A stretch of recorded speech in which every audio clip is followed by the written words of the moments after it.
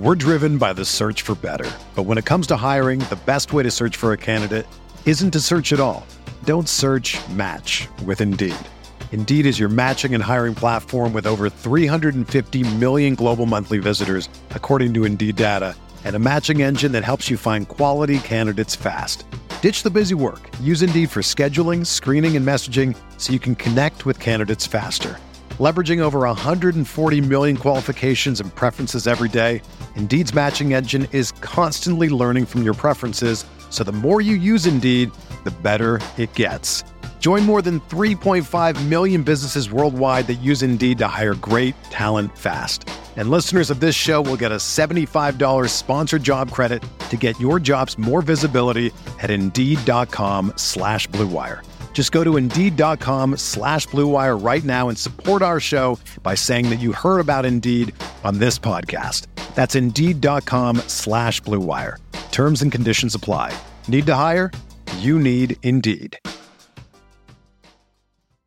This podcast episode is brought to you by Coors Light. These days, everything is go, go, go. It's nonstop hustle all the time. Work, friends, family, expect you to be on 24/7. Well, sometimes you just need to reach for a Coors Light because it's made to chill. Coors Light is cold lagered, cold filtered, and cold packaged. It's as crisp and refreshing as the Colorado Rockies. It is literally made to chill. Coors Light is the one I choose when I need to unwind. So when you want to hit reset, reach for the beer that's made to chill. Get Coors Light in the new look delivered straight to your door with Drizzly or Instacart. Celebrate responsibly. Coors Brewing Company, Golden, Colorado.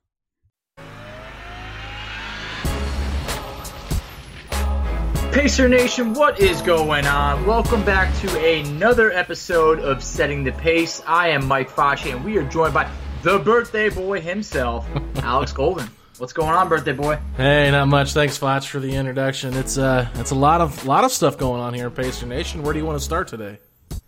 Well, Alex, I thought since we haven't gotten a chance to kind of cover the last game of the Pacers series, the one that completed the sweep and sent us into basically the future of the Pacer basketball, I think we'll start with Game 4. The last game of the season. Alex, what was your thoughts on a game where the Pacers hold the Heat below 100 points, but they score under 90 themselves? Yeah, I mean, I think when you go back and watch that game, I thought in that first quarter, Victor looked really spry. He looked energetic. He looked ready to play, and it's just like there was no consistency from any of the players. Brogdon had a good game in Game 3, but nobody else really did. Turner had a good game in Game 2. I mean, I thought Turner played pretty well in Game 4 as well. So, I just felt like it was a lot of inconsistent play. The defense was atrocious. I know you said they held them to 99 points, but it was like, I don't know how many times I thought in that series Miami just got wherever they wanted to on offense, and the Pacers had no stop for that. And Goran Dragic went off in that second half of that game as well.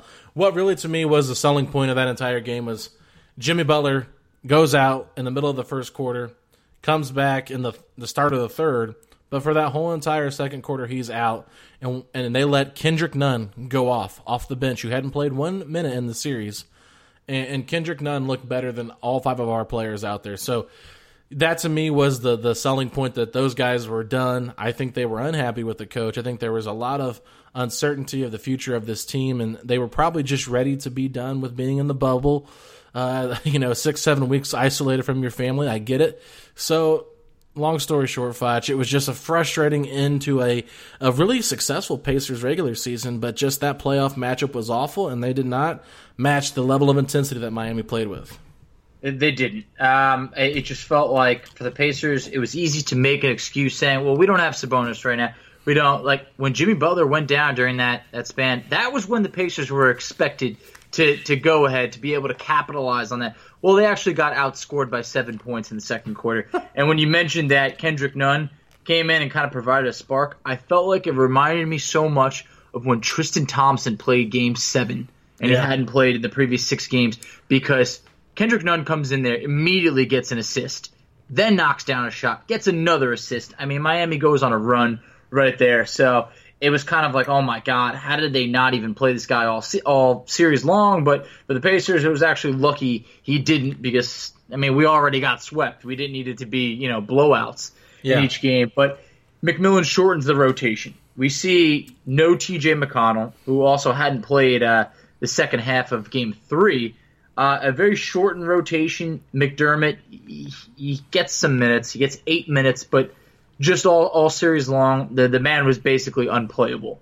Yeah. It sounds mean, but there's no other way to put it. I mean, McDermott contributed close to nothing in this series. So the bench, just crunching some numbers, I mean, it's sickening. But the bench combined in Game 4, the pivotal game where you needed someone to step up, the bench gets outscored 38-3.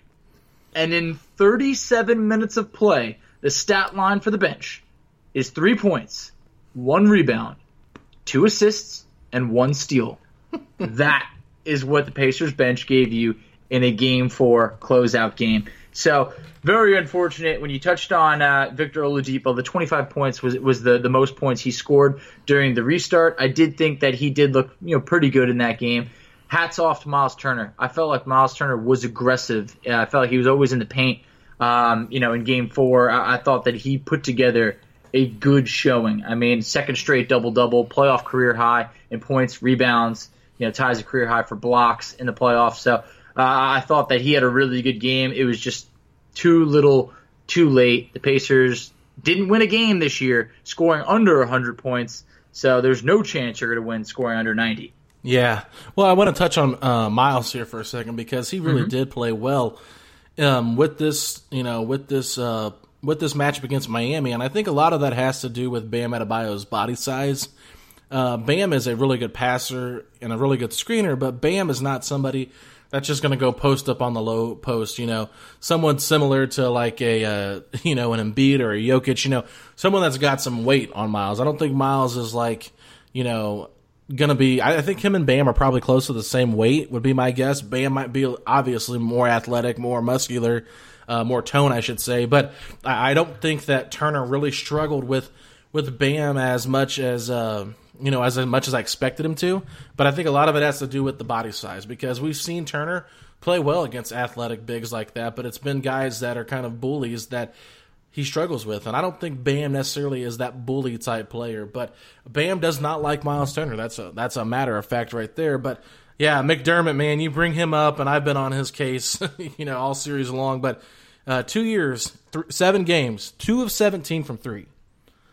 0.118 percentage from the 3-point line, and that is supposed to be your 3-point specialist.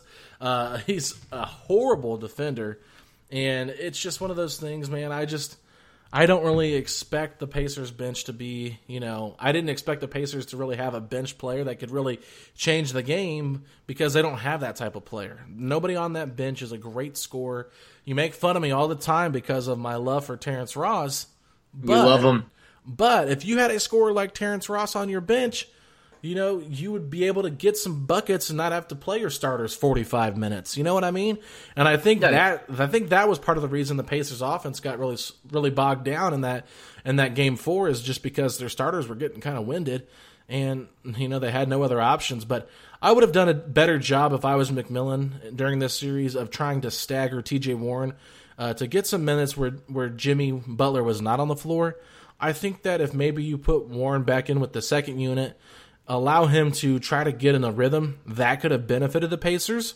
But I just feel like the offense overall was too stagnant, too many isolations. Malcolm Brogdon came out in an article that Jay Michael posted. We're going to have Jay on here around 5:30, so in about 15, 20 minutes from now, you're going to hear Jay talking with us about Nate McMillan and the future of this team. But he posted in the article that Brogdon, the guy that came out and endorsed McMillan, was fed up with the, ISO ball that they played the entire series, and offensively, it just bogged them down. They had no option, and I don't know, Foch. It was just really frustrating to see, and I think that's why fans are so excited about the future of this team.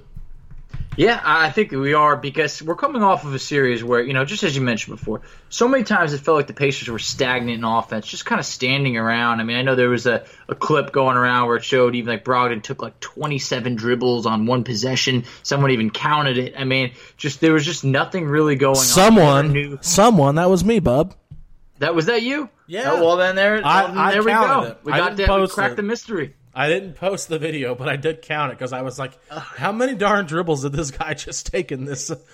Yeah. And I think there was actually like 2 or 3 that he had before he got across half court. So really it could have been like 31 dribbles. It really could have been. And it just felt like there wasn't enough backdoor cuts and just other things going on where you could have created, it felt like if there wasn't really like a pick and roll type going, it just felt like nothing was happening at all. We saw Miami shooters just moving all around, getting open. And when you mentioned that the Pacers were, tired towards the end, I believe it was TJ Warren who mentioned that they weren't switching enough and they were chasing around these shooters a lot. And when the starters played much more minutes than they were used to, I think it showed just towards the end. I mean, the Pacers they looked like they kind of lost some gas. And I know they were able to kind of cut the lead down to 6 with like about 2 minutes to go, but in game 4. But in the end, it just felt like that was a game where they never really looked great. In the first quarter, they led by 1 after 1. And, it felt like we were in it, but never looked like they were ever going to, run away with this game at all. So it's disappointing. When you mentioned that, a guy like Terrence Ross, I felt like Jeremy Lamb, who I love Jeremy Lamb, I felt like he could have been a solid scoring option for this Pacers team off the bench.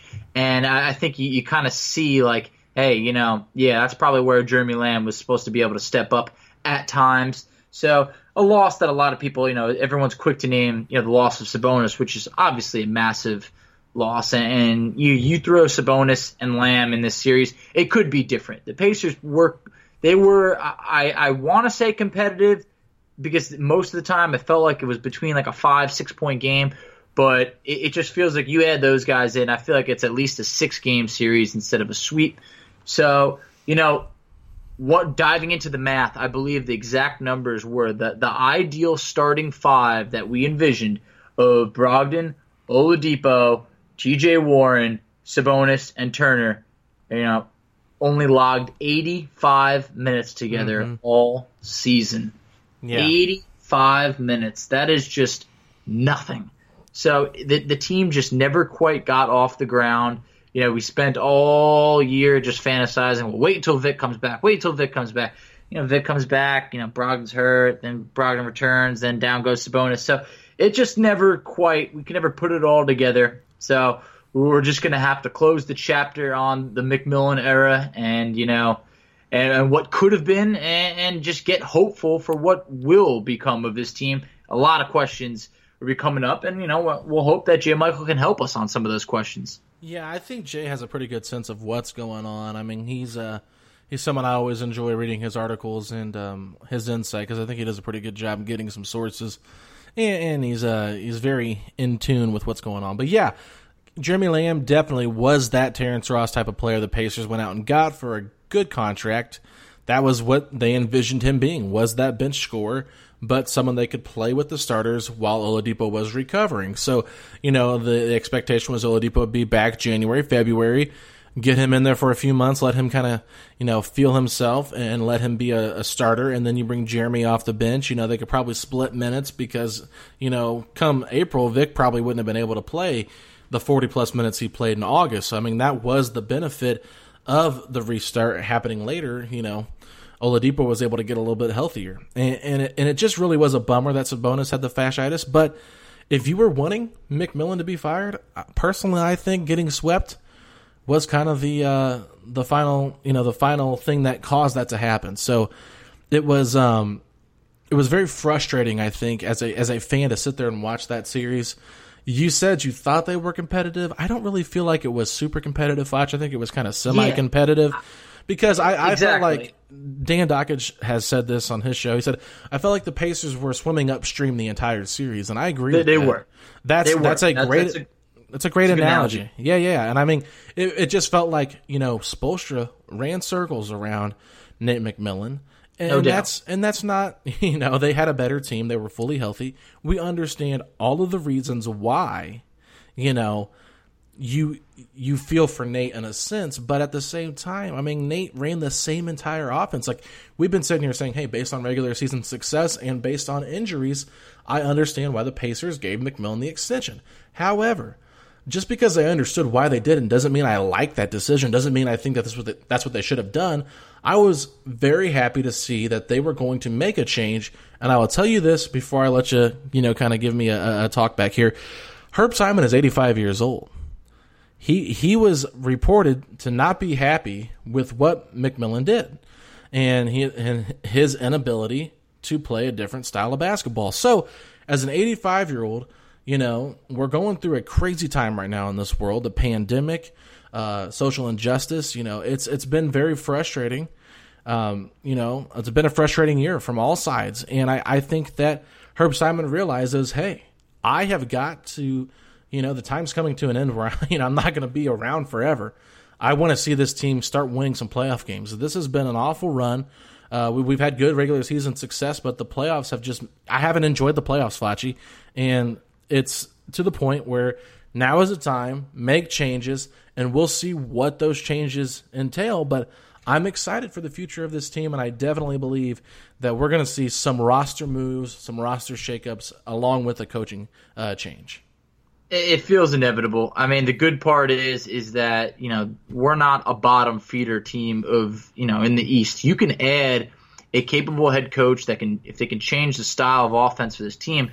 I do think that there's a lot of potential on this team. I mean, there were some good three-point shooters on this team where I feel like they didn't get to be, utilized to their best of their ability. I do think a change is going to be made team-wise, to the players, because not many teams are going to use like a three-center approach, basically, that the Pacers have. It kind of hurts. I mean, sure, that's almost like another, episode for another day of what the Pacers have done the last few years in the draft. But there is some potential on this team where I think that a coach coming in is inheriting a pretty good situation. It's not like the Pacers are, like the Hornets, where you're loaded on the books and you don't have that much talent and it's going to be a few years. No, I do think that this is a playoff team year in, year out, but it's about not being happy with just being there. It's about wanting to go further. And when you mention, Herb Simon's age, sure, he wants to win now, and I respect that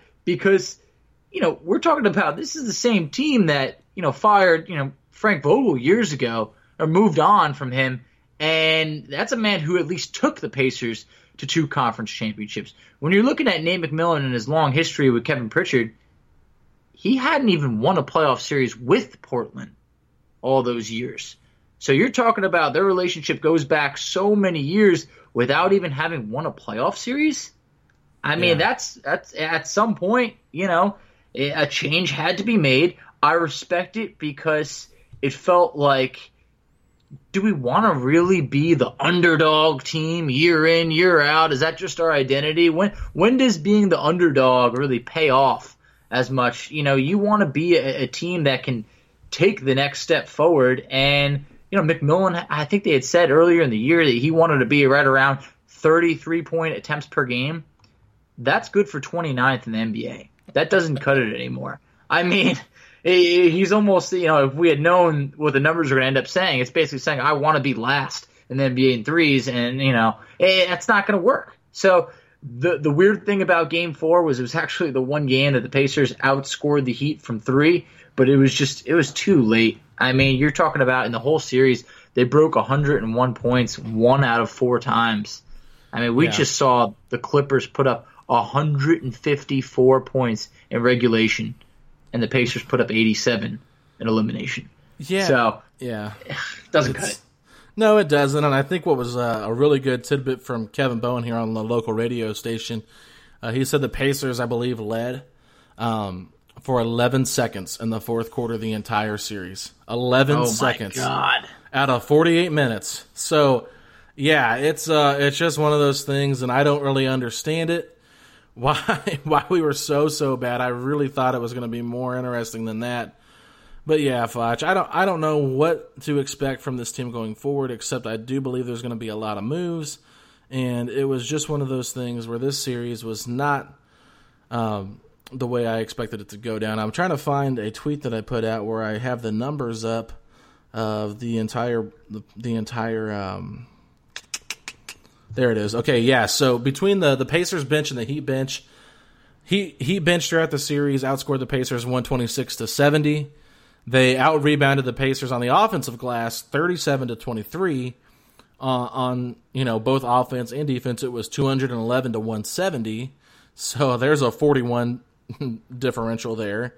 And then in the free throw attempts, they had 119 to the Pacers 81. So you just look at those stats, and I'm just like, yep, that's pretty much where they lost it. I mean, especially in like that game 4, it was so funny because I remember there was a possession where they literally got 3 offensive rebounds, the Heat did, and it ended with like a Tyler Hero wide open layup when the Pacers were trying to really make a push there at the end. So it's just, at the end of the day, this Pacers team wasn't good enough. McMillan did say this on Scott Agnes's podcast today. He said, your roster will dictate the way you play. So that's an interesting thing that he said. I don't really know if he was kind of making, not a shot, but I guess basically saying this roster that was constructed, having 2 bigs, having a bigger, slower point guard in Brogdon, how am I supposed to play fast? You know what I mean? So maybe that's kind of where he was getting at. Thought that the slower lineup that he had, I mean, really, that's my thing that I noticed too with this lineup, Fletch. Vic is the only one that has like that burst that can get to the rim. Oh, yeah. None of these other guys have it. I mean, Aaron Holiday maybe off the bench, but it's like they don't have that guy that can, really like beat you with his speed. Like Brogdon beat you with the size, Warren size. Turner, he can beat some bigs off the drive. It depends on what big he's going against. Bam Adebayo, he doesn't have a chance against. But yeah, so overall, I just think there's going to be some changes. They need to get a little more athletic. They need to get some more 3-point shooting, and I'm fine with changes. I like these guys. I don't want to see everybody leave because you, as a fan, you grow attached to them. As a person covering the team, there's things you like about them and elements you like about these players and how they play. But at the end of the day, I just want to see this team win, and I'm willing to, for Kevin Pritchard to make any move to get us better.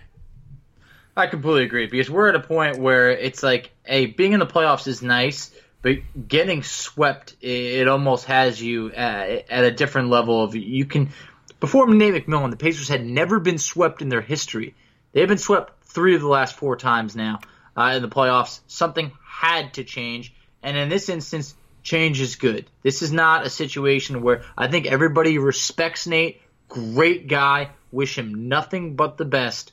But this team is better than what they have shown in the playoff months. I was going to say, come April or May, but obviously this year it's a different thing. In the playoff time where change had to be made, and I respect it from the front office because it shows that we're not just trying to be middle of the pack. We want to win, and we believe we can win.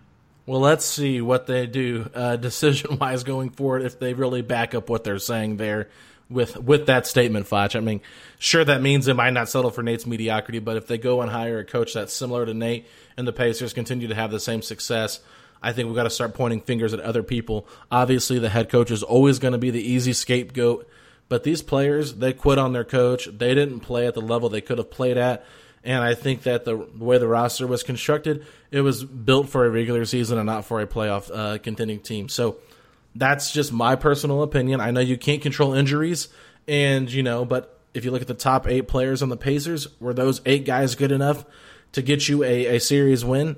Maybe, but it's possibly they weren't. So that's my only concern. But anyway, let's take a quick break here. Let's bring on Jay Michael from the Indy Star, and we'll be right back. All right, Pacer fans, we got a treat for you right now. Jay Michael covers the Pacers for the Indy Stars, joining us to talk about the firing of head coach Nate McMillan and where the Pacers might be heading and what direction they could be going. And then we also got Jay on to talk a little bit about his conversation with Nate McMillan today that they had in the morning. So, Jay, thanks for joining us, man. Hey, thanks for having me, man. It's been a busy 48 hours. Sure. Absolutely. I know the bubble's been kind of crazy, not being able to be there for the games, and now the players get back, the coaches get back, and McMillan's gone. So, what are your thoughts initially on this and on this decision by the Pacers organization to move in a new direction? I mean, a little bit surprising at the same time, not surprising. I'll tell you, going in, if you'd have told me this a month ago, I'd been shocked just because, we know he got the 2020 2021 guaranteed on his contract when previously it wasn't guaranteed. So that was perplexing. That's actually one of the things that he and I talked a lot about. I was like, why would you get fired unless you had some other transgression that we don't know about after they just guaranteed your salary for the upcoming season? If they didn't know if you were going to be the guy they would keep around, why would they do that? And that's when I connect the dots. For me, it's Kevin Pritchard fired him, but Kevin Pritchard also was the guy from what I was told by multiple people who approached him, including Nate. Nate said this on record. Approached him about guaranteeing him for the following season. So that's how I'm pretty confident, the information I received that Herb Simon was watching what was happening in the playoffs and said, no, he has to go. Because Pritchard had given him, Pritchard had come to, I was told, hey, Pritchard was the guy that delivered the news. He's the guy that said it. It's his decision, but it required some nudging or I don't know what you call it, forcing or nudging. And I think that's why you have the conflicting kind of signals there, because it was like, oh, he's safe. And then now all of a sudden, no, he's not safe. And it's, this kind of goes in line with the whole Victor. Is he playing? Is he not playing? Kind of stuff. It's just been this confusion for the last 2 months of, them saying formally one thing and doing another thing. And it's nuts. So I understand it because honestly, I was watching, I want to say game 3. I can't remember which one it is. And I watched him come out of timeout and botch a possession. And actually, Nate and I talked extensively about that today, about how disorganized they were. And I remember looking at the game saying, boy, luckily for him, he's got that contract sewn up, because if he didn't and he was still in flux, this is the kind of thing that gets you fired. I said that to myself. Mm-hmm. and lo and behold, those kinds of things is kind of what led to his downfall, as well as what they thought as, his lack of offensive imagination, something that he said he didn't think was an issue in this conversation with me, as well as that his relationships, they wanted him to reach out and be a little bit more amenable to building relationships with players. And, Nate's kind of an old school guy who doesn't quite operate that way. And it didn't happen. If old school sounds pretty much like the correct term here, and it feels like the Pacers, their style the last few years hasn't changed that much, where fans have hoped that it would, after each year. At this point, do you just feel like this is kind of who Nate McMillan is, and that change wasn't really something that you were going to see too much of? It's very hard for a coach to reinvent themselves. Do you think it was possible for Nate to be able to reinvent himself, or do you think this is kind of what we were looking at? I guess this is what we're looking at. I don't see, he sees it as a pretty basic game. Like, hey, you got to beat your man. And, if you have a big switching on to a guard, the guard's got to beat the big. If you got a guard trying to defend one of your bigs in a post, you got to be able to post him up and be successful. He sees it in those simplistic terms. And the Pacers have been looking at it in an analytical sort of way about the points per possession that you're getting or that you're attempting, and that it does the math. When you just do the basic math, their conclusion is it just doesn't, no matter what, it just doesn't work. You got to get, we got these shooters, you got to get more threes up. We have the isolation basketball really drove Herb crazy. And I just don't see that Nate, can he go off? He said he's going to take a year off and kind of figure out what he's going to do next. And do I think he's going to be remarkably changed if he comes back as a head coach? I don't think so. But it's kind of, it's kind of weird. Like, you want to play, like, everybody wants to play this fast tempo, up, fast break sort of basketball, get up a lot of threes to have a chance to win. And even though he can be successful doing what he does in the regular season, I think he would be okay if in the postseason he did some radical things and got some results. But I think the fact that they felt like even he did the same things in the postseason, and actually somebody said something to me. They says, how many new plays did you see us run between game 1 and game 4? And I was like, honestly, if y'all ran something new, maybe it was one thing. I just can't remember. It's like, no, this is Miami alone in game 4 ran 4 different sets plays that they hadn't seen the entire series. And that pretty much was the kind of thing that they're talking about. Like they don't think I think I said in my report yesterday that they felt that he was being inflexible. And I think Nate could still be employed with the Pacers right now. Even if they had not succeeded, but he had tried to do some other things and maybe it doesn't work, or maybe it works, but it's still not enough. Maybe he's still there. But I think his either inability or unwillingness to, he wants to stick to his guns, and that's what led to the turn of like, he's got to go, because you don't give him, I don't care what anyone says, you don't guarantee his money and give him, it's not necessarily an extension as much as they guaranteed that next year of his deal. Why do you guarantee that deal for next year if you plan to fire him all along? And so that's also a breadcrumb on the trail that shows you that, this wasn't something back in July when they came into the bubble that didn't appear to be what the plan was, that he had seemed secure. And maybe because he thought he was secure, he could do that. I don't know. Maybe that was it. But in defense of him as well, he said to me, I didn't get out of the first round. I don't deserve to coach another year. He said, I thought I could get us out of the first round before Sabonis got hurt. I know this is a results-oriented business. I didn't get it done. And he was kind of resigned to the fact that if he didn't get him out of the first round, he didn't believe that he should have continued anyway. Wow. And maybe, he said that. And maybe that's why he did what he did. I don't know. That he was like, I didn't get it done. It happened on my watch. It doesn't matter.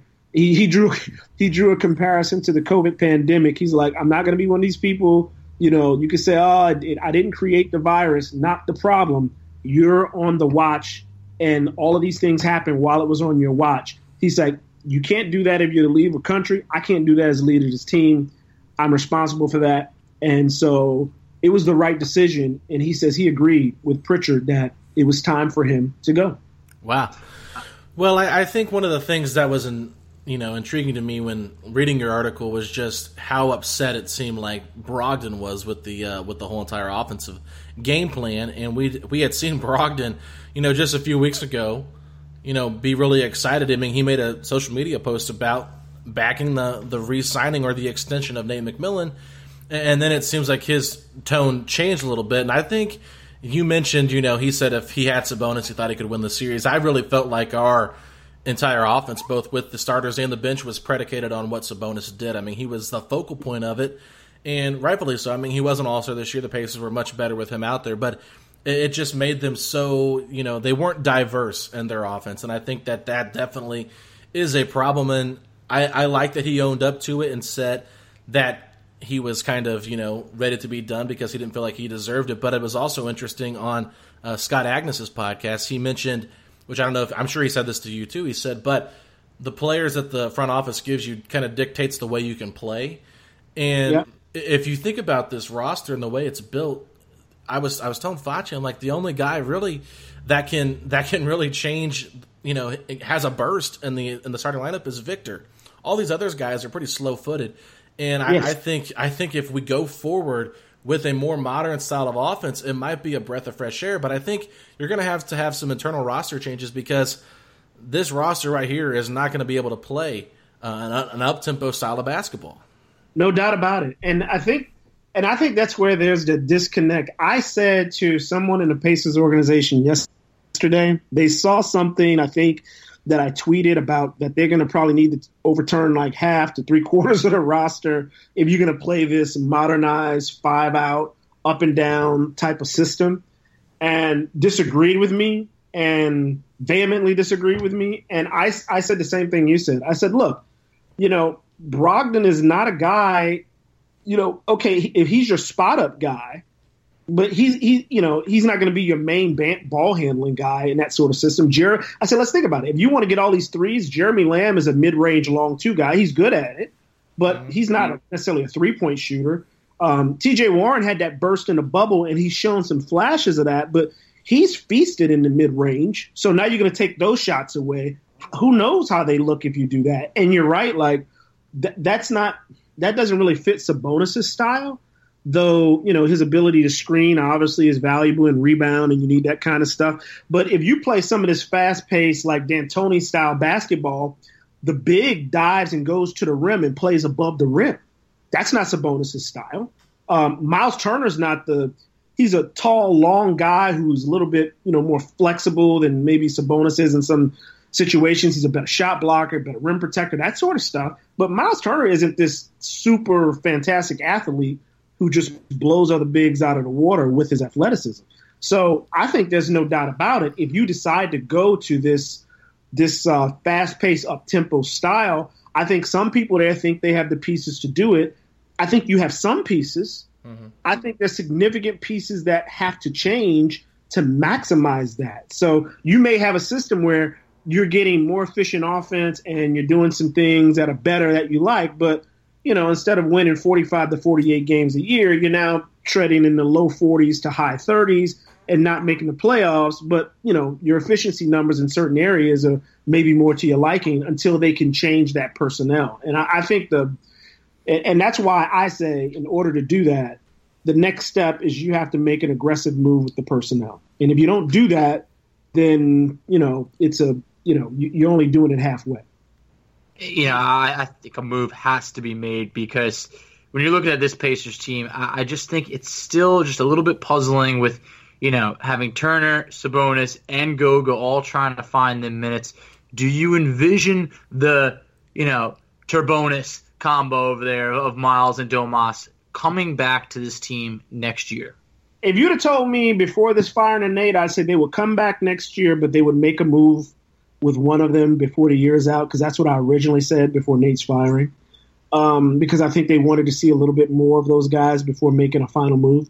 But now that they fired Nate, I think before the season, whenever that season starts, because I have no idea when the next season is going to begin, I think there's no doubt about it. They're going to have to do something. There's a lot of takers, a lot of interest in Miles Turner. And, you can get some pieces for him. So I would say, I'd say you move Turner and, maybe you end up keeping – I would imagine if you move Turner, then you'd have to keep – would you keep Sabonis or Goga? I mean, do you know what you have in Goga? I don't. Yeah, I don't either. I don't. I mean, he has more potential to be a spread big, obviously, than Sabonis, but he still doesn't know how to screen properly most of the time. Yeah. So the question is, how many of those bigs do you keep? Are you going to get rid of one, or are you going to get rid of two of the three? I think if you really want to be aggressive the way I think they want to be aggressive, I would consider moving two of the three. Which two? I'd say Goga and maybe in either Turner or Sabonis. But yeah. I don't know what you could get. I don't know what you could get for him. And you got to envision, what is the team going to look like? Who are you definitely – when you tell me who you're definitely going to keep on the roster, I think it would make it easier for me to determine if you want to keep Turner or Sabonis. I would imagine if you're going to keep McDermott, if you're going to be able to resign Justin Holiday. And by the way, I was told yesterday, Holiday, if you'd asked me a couple months ago, Justin Holiday really wanted to come back to the Pacers. I've heard the opposite now. No. A little bit sour on some things that went down, and is not very happy with some of the stuff.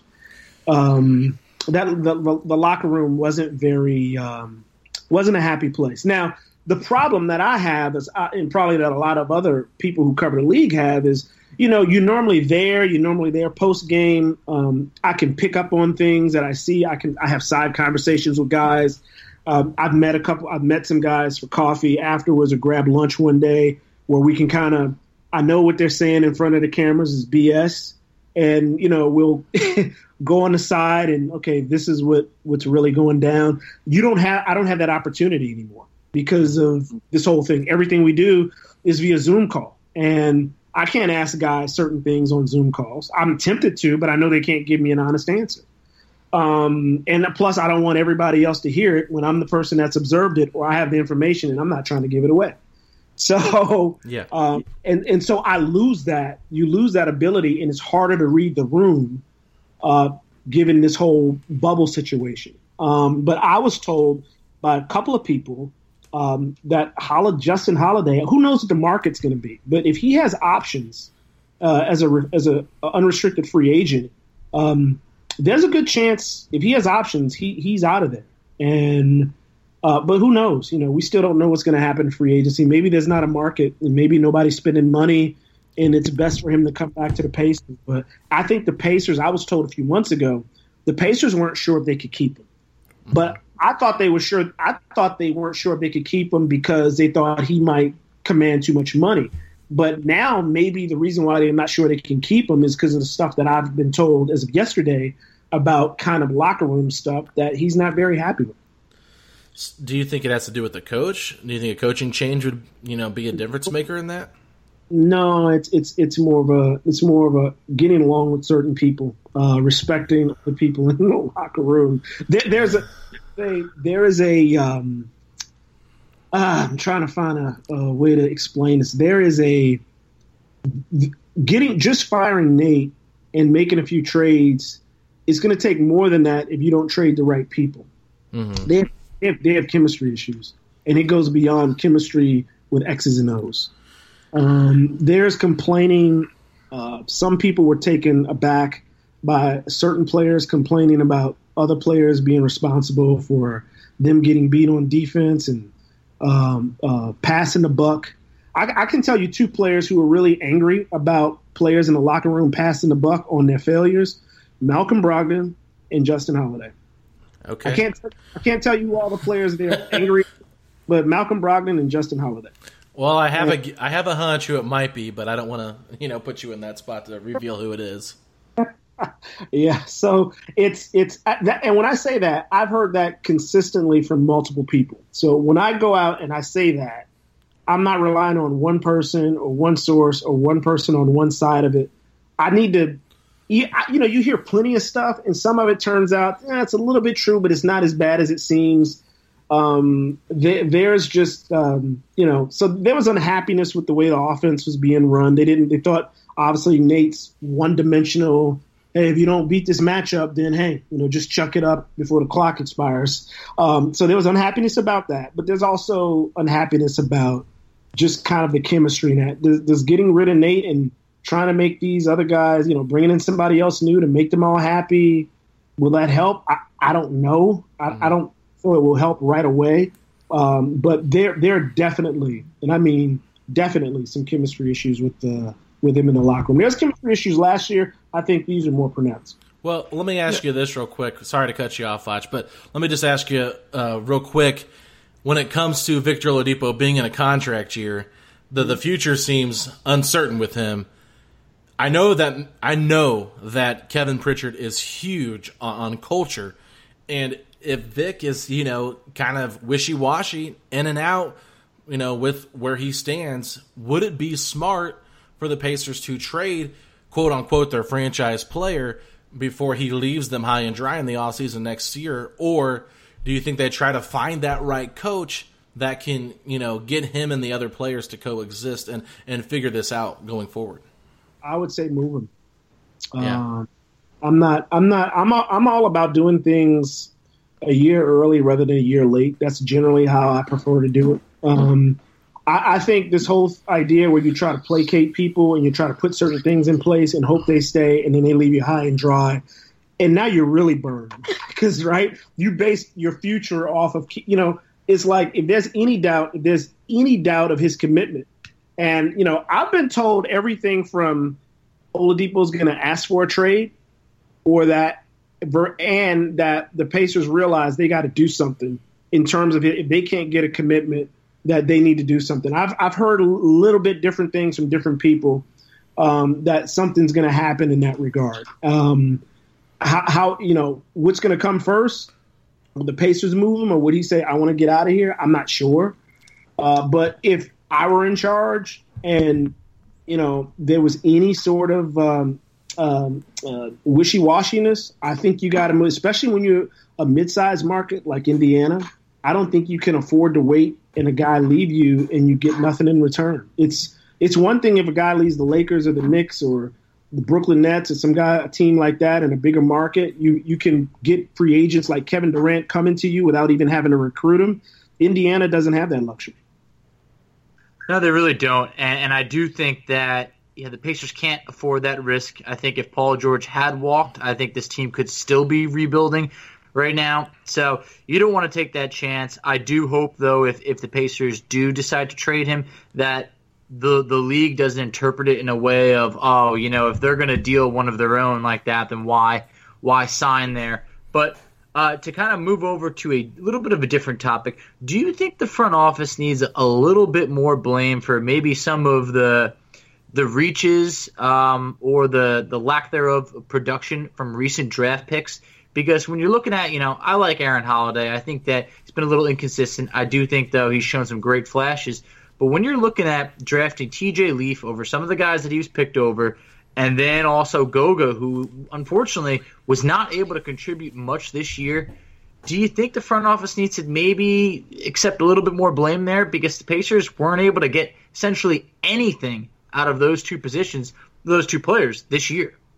I actually think they know they know what happened with TJ Leaf.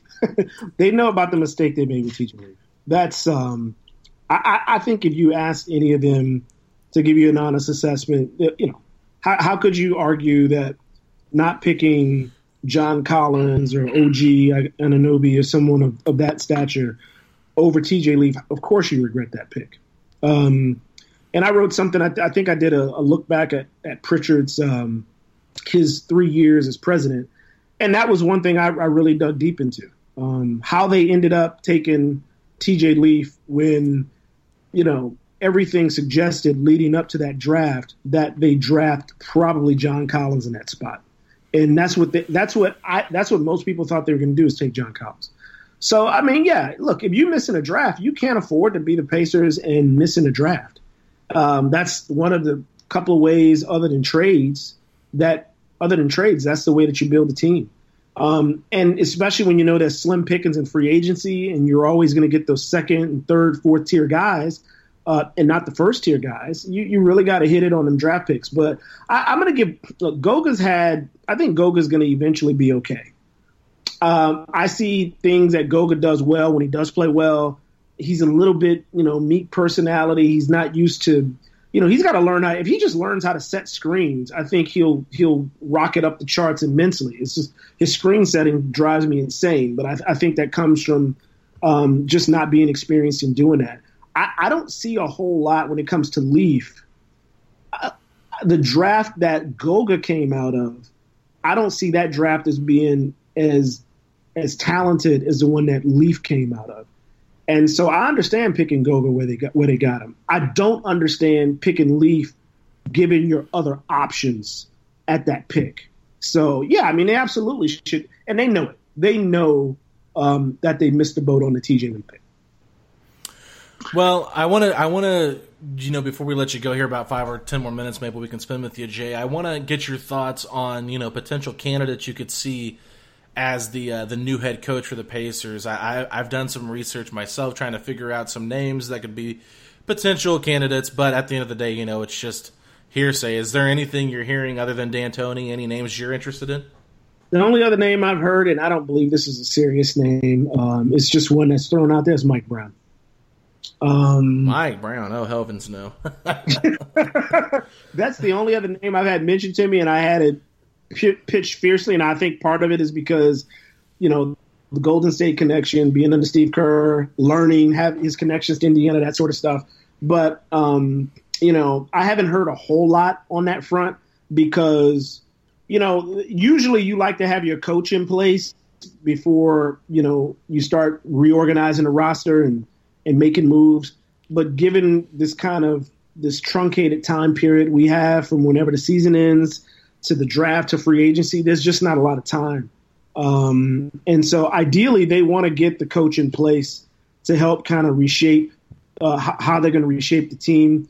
but it might not necessarily happen, especially if you're interested in, say, D'Antoni and the season continues and, if he goes deep. Obviously, if he, the Rockets were to, if his season were to end right away and he becomes a free agent, the expectation is that he's out at Houston.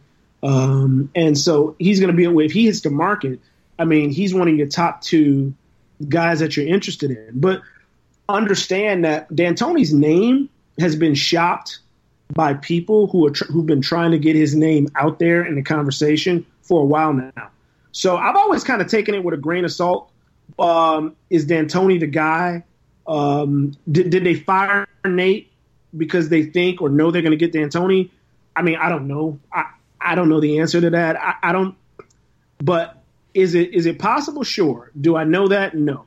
But I think they were going to make the move with Nate regardless of who was available. But D'Antoni, it's clearly, if you're looking at modernizing offense, which is the word that was used to me, D'Antoni would have to be one of the guys that you bring in, no matter for not, you need a culture reset with how you play. And that's clearly a guy, there's all the rest of the names that you hear are some of the traditional names that you hear brought up at this time. And somebody else, I forgot, somebody else mentioned another name, I'm sure that'll make you really excited, was Mark Jackson. And I thought it was a joke, but they said Mark Jackson. I can't believe that. Not if you're trying to modernize the offense. No hate, no hatred towards Mark. He just doesn't fit modernizing the offense based off of, if I go by what I've been told, then that kind of makes it a small group of coaches to choose from, not a bunch of coaches. Yeah. Given the ties to the Pacers, I could see his name kind of popping up just, as you mentioned like that, but I don't know if they'll be taken seriously. But there's going to be about 6 or 7 coach openings, this offseason. So it's going to be pretty interesting. Do you think that the Pacers feel pressure to maybe bring in a more proven coach like a Mike D'Antoni who's been in the league for, say 15 plus years, or maybe take a gamble on a younger coach where, who knows, there could be a high risk, high reward, maybe more of a safer bet? Where do you see the Pacers kind of going? Yeah, I think a coach who values building relationships with some of these guys. And most of those are coaches who skew a little bit younger. I mean, look, Mike D'Antoni isn't young. But most of them kind of tend to skew younger. If you look at, guys like Nick Nurse in Toronto, guys like that. I mean, yeah, if there was a guy who was a Nick Nurse type of guy, yes, no doubt, absolutely. So they want to have the modernized offense, but they want a coach who kind of values the interpersonal relationships with players more than what Nate did. Nate was old school also, aside from the way he kind of viewed the game in their opinion, but also, when I was talking to Nate, one of the things he kind of said to me, which was kind of consistent with what I was told, was, if there was an issue with some players or a player, and Nate says he's always, he learned from Chuck Daly back in the day, you got to stay away from trying to put out fires with all this nonsense involving drama with players here and there. Nate's like, that's not my problem. He likes to stay away from that stuff, keeps an arm's distance. And I think they want a coach who is a little bit more willing to engage and get hands-on in that situation. And so I think that also is kind of like a philosophical difference that they want to see in a new coach, as well as the modernizing of the offense. Yeah, because over the last 20 years, the Pacers have pretty much had a defensive-minded coach in that seat, besides the years that they had Jim O'Brien, and that roster was just a complete and total crapshoot. So I just have to ask you, Herb Simon's 85 years old. Do you think his age, realizing, hey, I might not have too much longer, I'm 85 years old, do you think that he wants to see this team, win now? Do you think he's more eager to spend a little bit of money on a head coach? And is that why a name like D'Antoni, someone that's a retread guy, but somebody that has, a 500 record in the playoffs right now, 51-51, is that why someone like that is being rumored around and some of the Pacers could potentially sign? Well, that's why when they fired Nate and when D'Antoni's name started to pop up, and like I said, I'm hedging the D'Antoni thing, because even though the whole agent thing, they both have, his agent's Warren Legary, Kevin Pritchard has worked with Warren Legary to represent him at times. And so you naturally make that connection between the two. And I talk to, when I look at, a guy like D'Antoni, who is 69 years old. We say he was 69, right? Yeah, 69. Yep. Yeah. And I look at an older guy like that. I tell you what, ask me that question one more time. I just forgot it. Well, it was basically with Herb Simon being 85 years old. That's it. His age. Do you think that plays a factor in how they go about building this Pacers roster? I mean, look, Herb never said a word to me, so I'm not basing it on any conversation with Herb. But I mean, how could it not be concerned to try to win? And I think that's why, though, if you are looking for a younger coach, if you're looking for your Nick Nurse, your Kenny Atkinson kind of guy, and you don't know much about him, you could whiff, and that sets you back even more. Or do you go with the known quantity that you have in the D'Antoni type of guy who's older, who's more experienced, but kind of what he's going to bring to the table in terms of some certain things, depending on what his staff is going to look like. He's never been lauded for his defense, but, the Pacers could have some input on his staff. I don't know exactly how that would go because it's not even clear how many of the assistants that the Pacers are going to keep or if they're going to complete. You'd imagine if they brought in a guy like D'Antoni, all the assistants would be gone. So a guy like D'Antoni, though, is going to cost more. And if you got a younger guy and you took a risk on a younger guy, the younger guy is going to be cheaper. No, the guy who hasn't really had a shot, he's going to take less money. And so I feel like if you're going to go with trying to win now, that you're trying to get some results now, Herb Simon's going to have to pay. And that's an interesting thing to me because, we're in this pandemic. Teams aren't able to have fans. Owners are losing money because you don't get the gate receipts. Owners keep all that revenue from gate receipts and that gate revenue that comes in on game night. They don't have that anymore.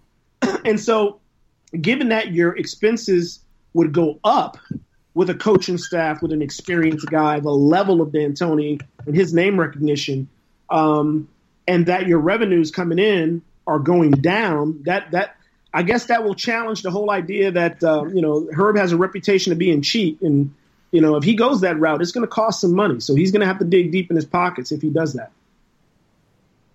For my last question, do you think the next coach that comes to the Pacers is going to be given an absolute fair shot now that it feels like that the Pacers, their voices, the Pacers fans, their voices have been heard? Or do you think it's this fan base wants to win now to the point where, if a year or two into a new contract where the coach doesn't work out, they might be shouting again for another firing? They'll be shouting for another firing in a year or two. I think so too. Yeah. I don't know. Fan bases all around the league think they're the most demanding and unique, and nobody else is upset like them because nobody's had it hard like them. Man, I hear the same. I know fan base in San Antonio that thinks Greg Popovich hasn't done a good enough job. And how my God, how many trophies has he brought them? Yeah, I mean, come on. It's like, so have you ever run across a fan base that's just elated with everything a coach does? No. And some of them have teams that are competing for championships every year. So, No, loathing is part of the experience. So. Yeah, quick follow up, Jay. Yeah, go ahead. Just real quick. We saw people not tied to the Pacers organization, for instance, like a Dwayne Wade or an Eric Spoelstra, really trying to say this is shocking that the Pacers let Nate walk. Fired him. Do you think kind of some of those opinions aren't really as warranted when it kind of feels like maybe they weren't watching the Pacers as closely the last few years? I mean, obviously, Nate is very respected around the league, a great guy who's, worked close in Team USA and everything of the sort. But it just kind of felt like from being closer to watching, every single game that this was a move that had to be made despite what, a Dwayne Wade or an Eric Spoelstra thinks that might have respect for him. Yeah, I mean, I think they're operating from a different position than somebody who watches them every day, or somebody who calls himself a fan of the team, or that's always going to be the case. I mean, how many times have you even heard on a telecast, a national telecast, somebody describes Miles Turner as he prefers to play in a low post. Sabonis prefers to face up. I mean, yeah, come on, let's. Yeah. Hey, I'm not naming names, but you know what I'm talking about. So, yeah, I mean, I think you got to take some of that with a grain of salt. But yeah, I think a lot of it has to do with their respect for him, and he's a good guy. Nate's a good man. Like I've known Nate since his days in Portland. He's a likable guy, and I think they have a personal affinity for him that I think fans do not. Because let's face it, fans say things on social media, they'll say things at the arena that they would never say to Nate McMillan's face, right? Mm-hmm. So it's easier to be like, fire him, get him out of there. But if you actually knew him and talked to him, you'd feel bad about saying that. Yeah. I guarantee you feel bad about saying it because he is a good guy. And I don't know anybody who doesn't like him. And when I say anybody, I mean media people who work with him. He's always amenable to just about everything. I've dealt with some surly, nasty coaches. Randy Whitman being among the most surliest. And Nate McMillan, what he deals with, what he puts up with, and he'll sit there and talk to somebody in the media. He'll do a session for 30 minutes. I'll need to pull him aside for a one-on-one. He's got other stuff to do. And he'll sit there and he'll talk to me as long as I want. And I'm gonna tell you right now, most coaches in this league will not do that. So that's from personal experience, but he doesn't have to do that. And so because we know what certain coaches who are really difficult to deal with look like and how they behave and that they're mean and that they're nasty and I've seen coaches make personal attacks on people that aren't warranted. I've never seen Nate McMillan do that. He's a good dude. So I understand why people like Spoelstra and Wade are saying that about Nate because they're looking at it from a different perspective as obviously Kevin Pritchard, who's the one that fired him, or Herb Simon. And by the way, that doesn't mean that Kevin Pritchard doesn't like Nate. He's shattered about having to do what he did. It really – just because Kevin Pritchard fired him doesn't mean he detests Nate or thinks Nate is a bad guy. He just wants him to go in a different direction. So you got to be able to separate the personal from the professional. And I think they were speaking more about the personal stuff, that they want good things from Nate McMillan. Whereas most people who don't like him and say bad things about him, they don't know that side of it. Yeah, I definitely think Nate's a great guy. And from an X's and O standpoint, sure, you can be frustrated with him, but I don't know. I was really impressed with how he handled things and just hearing the way he's treated the reporters. I mean, taking time to do one-on-one conversations with them, getting back with you guys, the day after he just got fired. I mean, that speaks a lot in the fact that you said he talked with you for over an hour about everything. That to me just speaks a lot about Nate McMillan. And of course, Kevin Pritchard, I'm sure they've been, tied together since their Portland days. So this is obviously a very tough decision on a personal level. But at the end of the day, Kevin Pritchard's job could be on the line if the Pacers continue to have failures in the playoff. And I think, like you said, you got to separate personal from business. So my last question for you, obviously, we know that there's other teams that have openings at the head coaching position. Philadelphia, New Orleans, Brooklyn, Chicago, it could be San Antonio, Houston possibly, well, more than likely. So Houston could have an open spot as well if Popovich does leave. So when you look at all those other organizations, all those other franchises, where do you rank Indiana on that totem pole? Ooh, in terms of like the most desirable place to coach? Yeah. Well, look, let me tell you, Brooklyn's going to be pretty high up, even though they got head cases in Kyrie and KD. They got talent. So I'm going to probably put Brooklyn somewhere at the top of that list, despite those guys being a little bit cuckoo. I put the Pacers somewhere about maybe about 3 or 4. Mm-hmm. I'd put them ahead of New Orleans. I put them definitely ahead of Philadelphia, even though that's a great basketball market too. I think the difference, say for instance, between the Pacers and a bigger market like Philly is Philly's front office and kind of situation with ownership. I've been saying since November is an absolute disaster, and I don't think a coach really can do his job there the way it needs to be done. So I put the Pacers above them. Obviously New Orleans is good because they have some good pieces there. I just don't think that's a great market for basketball. So I would put Indiana above that too. So I would say other than maybe Brooklyn. And Chicago somewhere in the mix. Yeah, their roster though. Houston might be the one that's sneaky good. Yeah, Houston. I would say you could say Houston and Chicago. You could say Houston and Brooklyn. And I'm saying I'm kind of teetering on Houston. I'm not sure. I don't know what's going to happen with Daryl Morey and what they're going to do going forward. So I'm not quite positive about them. But Chicago, yeah, that roster is something else. And we don't know what that front office. I think it's better. It looks like it's going to be better. I mean, let's face it. Moving on from the Gar regime with Boylan is automatically going to make you better addition by subtraction. But yeah, I can't mess. Chicago's a good market. I just don't know if that's you can be in a good market, but the job isn't necessarily a great job. And so, yeah, I put Indy even over them too. So I'd say maybe about 3. How about that? That sounds good to me. I like it. I like it. It's a lot better because, I mean, when you look at the other teams, I mean, they have star players. The Pacers don't have that alpha star. So that's the only reason I kind of, think maybe they wouldn't want to come to Indiana, just because a little bit of a smaller market. They don't have that Joel Embiid, Ben Simmons combo. Zion Williamson, obviously, in New Orleans. James Harden, Houston. You already mentioned Durant and Kyrie in Brooklyn. Obviously, they're ahead of them. Chicago, I mean, what do you got? Zach LaVine. I mean, I don't think that that's such a desirable place, especially with how poor their organization has been run over the past, decade, really. So, Indiana, I'm excited to see what they do, what kind of moves they make. I've been on the fence on what they should do with Oladipo, but I feel, I'm fine if they trade him, because who knows if he's ever going to get back to being that, player we saw in 2017, 2018. And at the end of the day, this Pacers team, they have to make moves to continue to grow.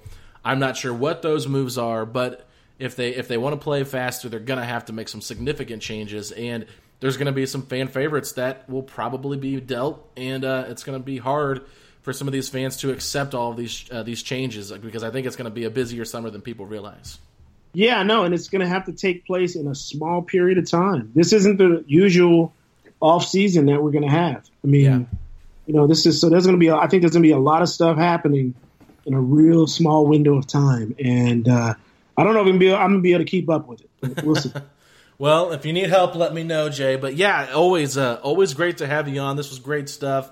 45 minutes here worth of great content. I was maybe thinking 20 minutes with you, but hey, this is just too much greatness to keep talking about. So you guys can follow Jay on Twitter at ThisIsJayMichael, and we thank you so much for coming on, man. Looking forward to your article that's coming out. Is it tomorrow on your conversation with McMillan?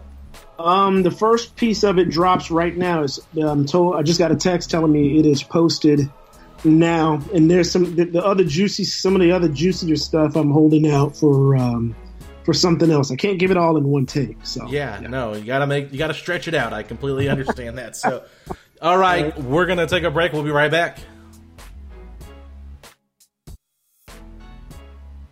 Alrighty, everybody, that does it for another episode of Setting the Pace on IndySportsLegends.com. If you haven't noticed, we have terminated PacersTalk.net, and we're going to merge that website basically with Indy Sports Legends, run by Tyler Smith. So you'll be able to see all of our work that we did originally at PacersTalk.net over at IndySportsLegends.com, and we're looking forward to that move going forward. I have an article out talking about 7 coaching candidates I could see the Pacers interviewing for their head coaching vacancy. I want to thank Jay Michael once again for coming on. Facci had to hop off before we were able to record this closing segment. So Facci, you can follow him on Twitter at _FACCI. I'm at Alex Golden NBA. You can follow us on Twitter at Setting the Pace 3. And until next time, we'll talk to y'all later. Peace out, Pacer Nation. Sugar Ray Leonard, Roberto Duran, Marvelous Marvin Hagler, and Thomas Hearns. Legends, whose 4-way rivalry defined one of the greatest eras in boxing history. Relive their decade of dominance in the new Showtime sports documentary, The Kings, a 4-part series premiering Sunday, June 6th, only on Showtime.